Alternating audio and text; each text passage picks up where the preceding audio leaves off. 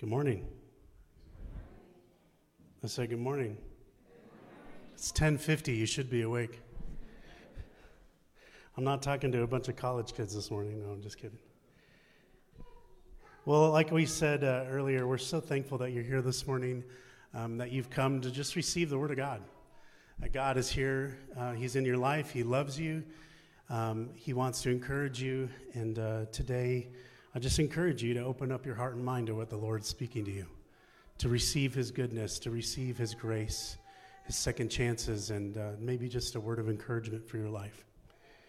My name's Alex. I'm our youth music family minister here at New Covenant. And again, I'm privileged to give the word this morning. Steve is always so gracious to let me do that, which is pretty cool. And today, as we look at the story of the 10 lepers, not leopards, but lepers, people who had a skin disease, we're going to learn a little bit about what it means to have an attitude of gratitude, and that this can be a way of life in our lives, that also we don't take anything for granted.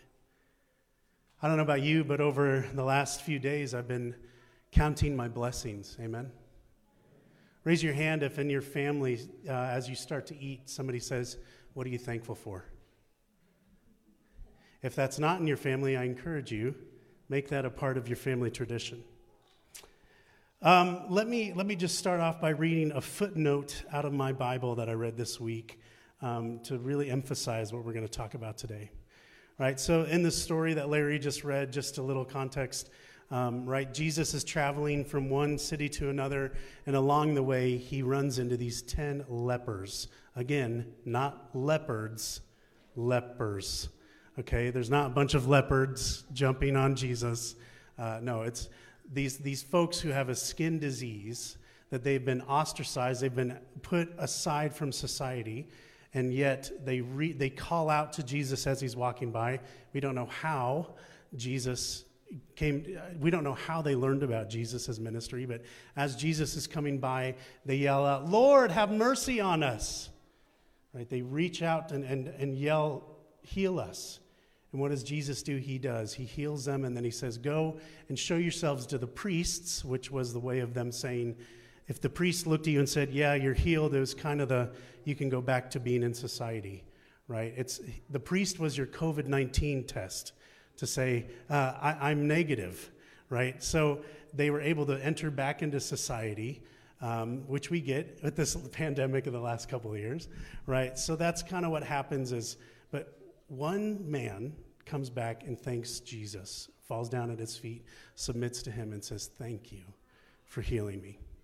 And Jesus asks, "Where are the rest of the 9? Where are the other 9? He says, "I don't know, but here I am." Right? So let me read this footnote for us this morning as we get started. This is about verse 16. It says, Jesus healed all 10 lepers, but only one returned to thank him. It is possible for us to receive God's great gifts with ungrateful spirits. 9 of the 10 men did so.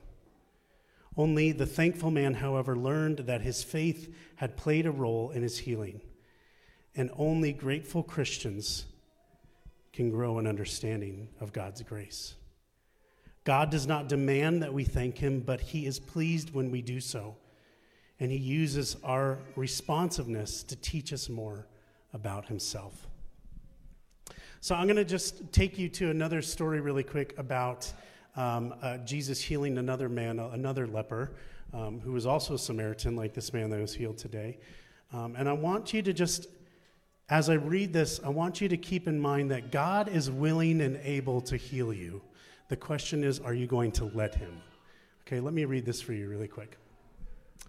This is in Mark 1:40-45. A man suffering from a dreaded skin disease, leprosy, came to Jesus, knelt down, and begged him for help. "If you want to," he said, "you can make me clean." Jesus was filled with pity, or other translations say compassion, and reached out and touched him. "I do want to," he answered. "Be clean." At once, the disease left the man and he was clean. Then Jesus spoke sternly to him and sent him away at once. After saying to him, "Listen, don't tell anyone about this. Go straight to the priest and let him examine you. Then in order to prove to everyone that you are cured, offer the sacrifice Moses ordered." But the man went away and began to spread the news everywhere. Indeed, he talked so much that Jesus could not go into a town publicly. Instead, he stayed out in lonely places, and people came to him from everywhere. So let's go back to that slide really quick, Dad. My dad's at the soundboard, by the way. I'm not just calling our AV team Daddy-O or something like that. God is willing and able to heal you, amen? Do you hear me this morning? Let me say that again. God is willing and able to heal you. Whatever it is, whatever your leprosy is in your life, whatever that thing is that is making you isolated from God and other people, there's nothing that can scare Jesus away from you because he loves you that much and he wants to heal you. He wants to bring life to you. But the question is, are we willing to let him do that? And do we have a way of life of gratitude that we say thank you to him? Let me tell you what happened this last week. We were getting in the car to go out to my in-laws for Thanksgiving dinner, and my daughter is really getting into her seat belt, her car seat. Raise your hand, parents, young parents in the room, if your kid is saying, "Let me do it." Oh, wait, parents in the room, has your kid ever said, "Let me do it"? Yes, all of us, right? Right. So we've been trying to let Frances have her moment with her car seat. And as she was struggling, I kind of stood there. I was like, okay, we got to go. They're waiting for us, you know. And then finally she looked up and said, "Hey, Dad, I can't do it. I need help." And in that moment, God spoke to me and he said, "Dude, this is you and me." How often are you trying to white knuckle it and heal yourself when if you just ask for help, I can do it? Let's learn from the lepers in this story, right? Luke 17:12-13 in our scripture today said, "As he entered a village there, 10 men with leprosy stood at a distance, crying out, 'Jesus, Master, have mercy on us.' All of us, like these men, and Frances, my daughter, need help. Each one of us needs Jesus in our lives. Remember, beloved, that our Father is always willing and ready and able to help. All we have to do is say, 'Oh, wait, I can't do it. I need help.'" Say that with me. "Oh, wait, I can't do it." Now say that again. "I can't do it. I need help." Good. We practice it in here so that we can do it out there, amen? So my question for us this morning is, what is your leprosy? What is the thing that makes you isolate from others and from God? What is the misery that you're going through that excludes you from others? What is that secret sin that if anyone knew that about you, they would stop loving you? Do we kind of get it now? Each one of us is struggling with something in this room, and I'm not no fool. When I look at you, I can see in your eyes that you're going through something. My encouragement to you this morning is ask for help. And when you do get healed, when you do get the help, don't forget to say thank you. Don't take that help for granted. Nothing will ever scare Jesus away from you. Let me read this out of Romans 8:38-39. This is kind of classic. "I am convinced that nothing can ever separate us from God's love. Neither death nor life, neither angels nor demons, fears of today or worries about tomorrow will ever, and even the powers of hell cannot separate us from God's love. No power in the sky above or the earth below. Indeed, nothing in all creation will ever be able to separate us from the love of God that is revealed in Christ Jesus our Lord." So my encouragement to you this morning is don't take anything that you have for granted. We are called to ask for help and have an attitude of gratitude. This is a way of life for Christians. If this sounds different for you, may I encourage you, try it. See how it goes. I know for me in this last season of me learning about this heart surgery and me having to be kind of out of commission for a couple months, I've tried to spend a lot of time at the park with my kids. I'm not playing Xbox as much as I did. I realize that what I have, I shouldn't take for granted. May I encourage you this morning to remember that yourselves. I can see all your faces. Don't worry about the kids. They're going to make noise. This is family service. Let them make noise. If your church isn't crying, it's dying. All the parents in the room that are going, listen to me for 5 seconds. You're good. Don't worry about them. They're kids. They can run. We got gates. They're fine. We got staff. They're around. Don't worry. God in his mercy has blessed you, beloved, and myself with an abundance of healing, favor, love, success, grace, and unconditional love. I'm going to invite my brother Charlie up this morning to give a quick testimony about what God's done in his life. Because if there's one person God has put in my life recently to teach me about what it means to have an attitude of gratitude, it's this new friend of mine, Charlie. He's kind of coming back to faith, but I'm going to give you the platform, and you're preaching, man. You tell us your testimony. How has God blessed you, and what is the attitude of gratitude that God's showing you? Sure.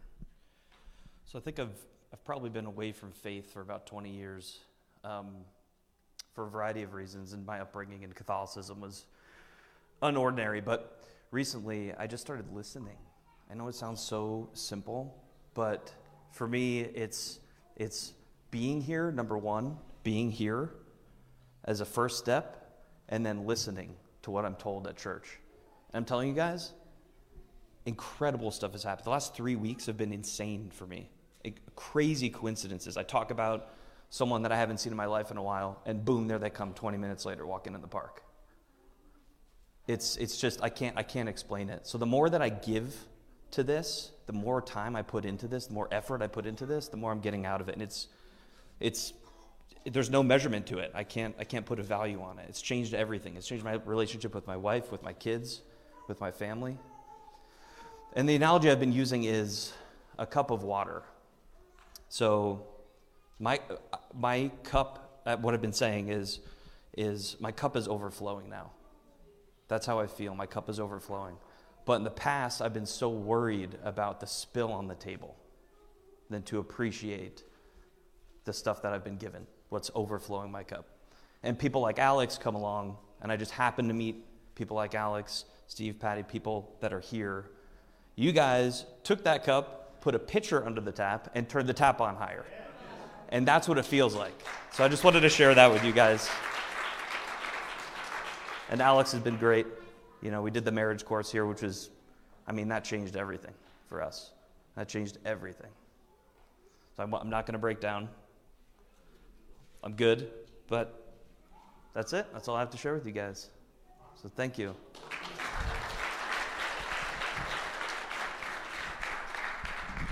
Yeah, I was going to say, you can keep going. You can do the rest. It's all written right here, man. Yeah. Thank you. All right, good job, buddy. Let's give him a hand. And let's give Jesus a hand for what he's doing in this house of worship. Amen. You know, when I look at Charlie, I see a heart of obedience, a heart of gratitude. I got to hang out at this guy's house yesterday.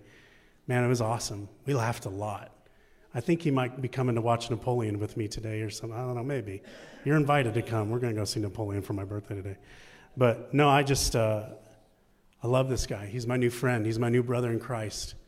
Every Sunday morning, this guy shows up and he hangs out and we chat after service. It's so good. God is doing something in our lives. God is doing something in this house of worship. The question is, do you want to be healed? If so, come be healed, and let's be like that one that came back and said thank you. Amen. Has God brought blessing in your life? Everybody say with me, thank you, Jesus. That's where it starts. So, beloved, remember that Jesus is willing and able to heal you. You're never going to scare him away. All we have to do is, like Charlie saying, receive his love, his mercy, his grace. Receive that big pitcher of water, that tap that's turned up. We're called to say thank you, to have an attitude of gratitude, and to follow the way of Christ as obedient followers. Mark 1:41-42 in that scripture that I added this morning was, Jesus was filled with compassion and pity. He reached out and touched him to that man. I do want to heal you, he answered. Be clean. And at once the disease left the man and he was clean. Our scripture today in verses 17-19 says this, Jesus asked, didn't I heal 10 men? Where are the other 9? Has no one returned to give glory to God except this foreigner? And Jesus said to the man, stand up and go. Your faith has healed you. This is a way of life for us Christians.